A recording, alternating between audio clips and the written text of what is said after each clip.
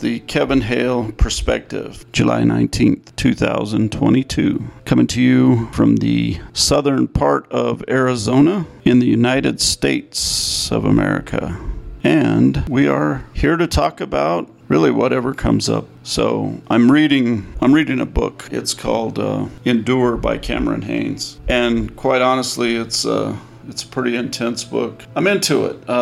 Cameron Hanes is kind of a right wing dude, which normally I would be not too thrilled about. But he's a bow elk hunter. Episode 1 of the Kevin Hale Perspective is off to a rough start for sure. But that's the name of the game. We get better, we fine-tune. Tonight, we're talking about abortion. No, we're not. We're not talking about abortion tonight. What we are doing is we're recapping our day. Today was a work day. Today was a realization that I need to get back in shape. I don't need to, I choose to. My latest book that I'm reading is Endure by Cameron Hanes, and really it is helping me get to the mindset of just what it means to be up to something in life, what it means to work and feel pain. I'm in the last 23% of life. I've expended about 75% of life, and about 23% left. I mean, if your phone was at 23%, you would plug it in, right? We don't get to plug in. That's the bummer about life. And really, I have been struggling with my relationship to food, struggling with my relationship to alcohol, and struggling with a partner that I can't seem to connect with in a meaningful way. So her and I are currently on the outs, which is, it happens. But the perspective I have is I want to live my life to the fullest. I choose to live life to the fullest. And right now, that's not happening for me. I'm not living my life to the fullest. So what do I need to do to create change? And, gathering information, reading this book from Cameron Hanes. This guy is a beast of a hunter. He's a beast of a ultra marathoner, and just kind of a beast of a human being. But he puts himself through a great deal of pain in order to be at a physical level to where he can perform and perform while he's hunting. I mean, for him, that's his calling, is being out in the woods, stalking and harvesting a bull elk. And as much as that does not resonate with me, there is a calling that I'm having toward something. And in the middle of the pandemic, I bought a bow. And my idea behind buying this bow was, hey, I've got 3 acres out in the middle of the woods. If shit hits the fan, I can kill my own food. I can kill a deer and bait him and kill him in my yard, if it comes to that. And, thankfully, as of yet, it hasn't come to that. But this bow is set in a box for the last 2 years, literally set in the box that it came in for the last 2 years. And I just got it out of that box tonight after reading Cameron Hanes' book. And there is something calling me.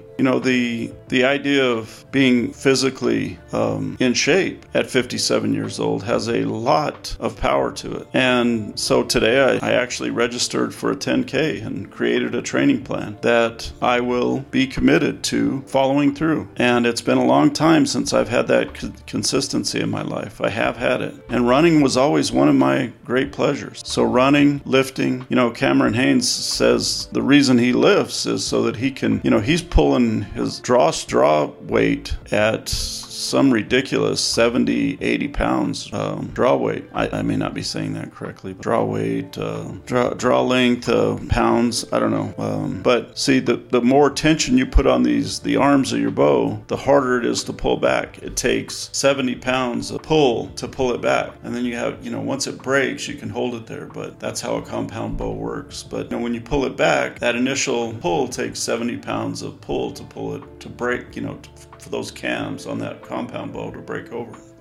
The more pull you have, the more draw weight you have, the faster the arrow goes because you've got more tension, more zing on that arrow. So if you can imagine at 30 pounds of draw strength, draw weight, you've got less tension, you've got less speed on the arrow. So this guy lifts weights in order to be able to shoot a heavier bow. And you should see him when he pulls that bow back. I mean, you can tell he's not struggling, but definitely he feels it. So there's something for me there. The running, the bow in my hand, the ability to pull it back, ability to go out in the woods. And, I want to say stalk a bull elk, but I have no fucking clue how I would do that. I've never done that. My buddy Teddy, God rest his soul, he's done it. Why did I miss that opportunity to go out with this guy, to connect with my best friend in the world? Why did I miss that opportunity? It's amazing. But I did, and here I am at 57 years old, kind of rethinking where life is taking me. So that's what was going on with me today. Signing up for that, registering for that 10K. It's on September 18th. It'll be my first run back, and even if I have to walk the motherfucker, I'm going to show up. I will show up. I will register. I will start at that starting line, and I will take off when that gun goes off. And I'm going to cross that finish line whether I'm walking, crawling, or running. That's my commitment. And I'm going to train into that. Get out of here, cat. So in addition to that, that's a lot of what I did at work today.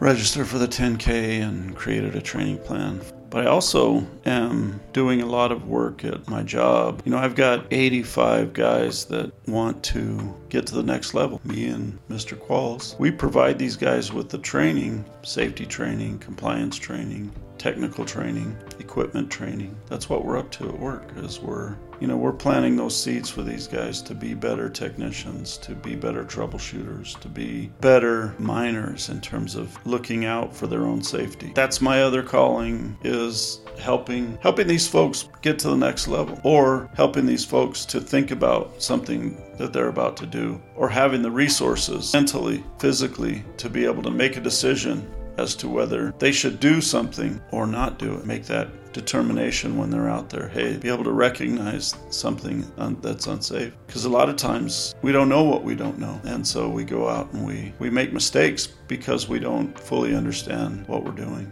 Whether running a piece of equipment or working with electricity or hydraulics. Sometimes we know just enough to be dangerous. It's always something to keep in mind. So we're coming up on a half an hour for this podcast, and I think that's where we're going to shoot for 30-minute podcasts at first. I'd really like to drop one of these daily. I think that would be awesome.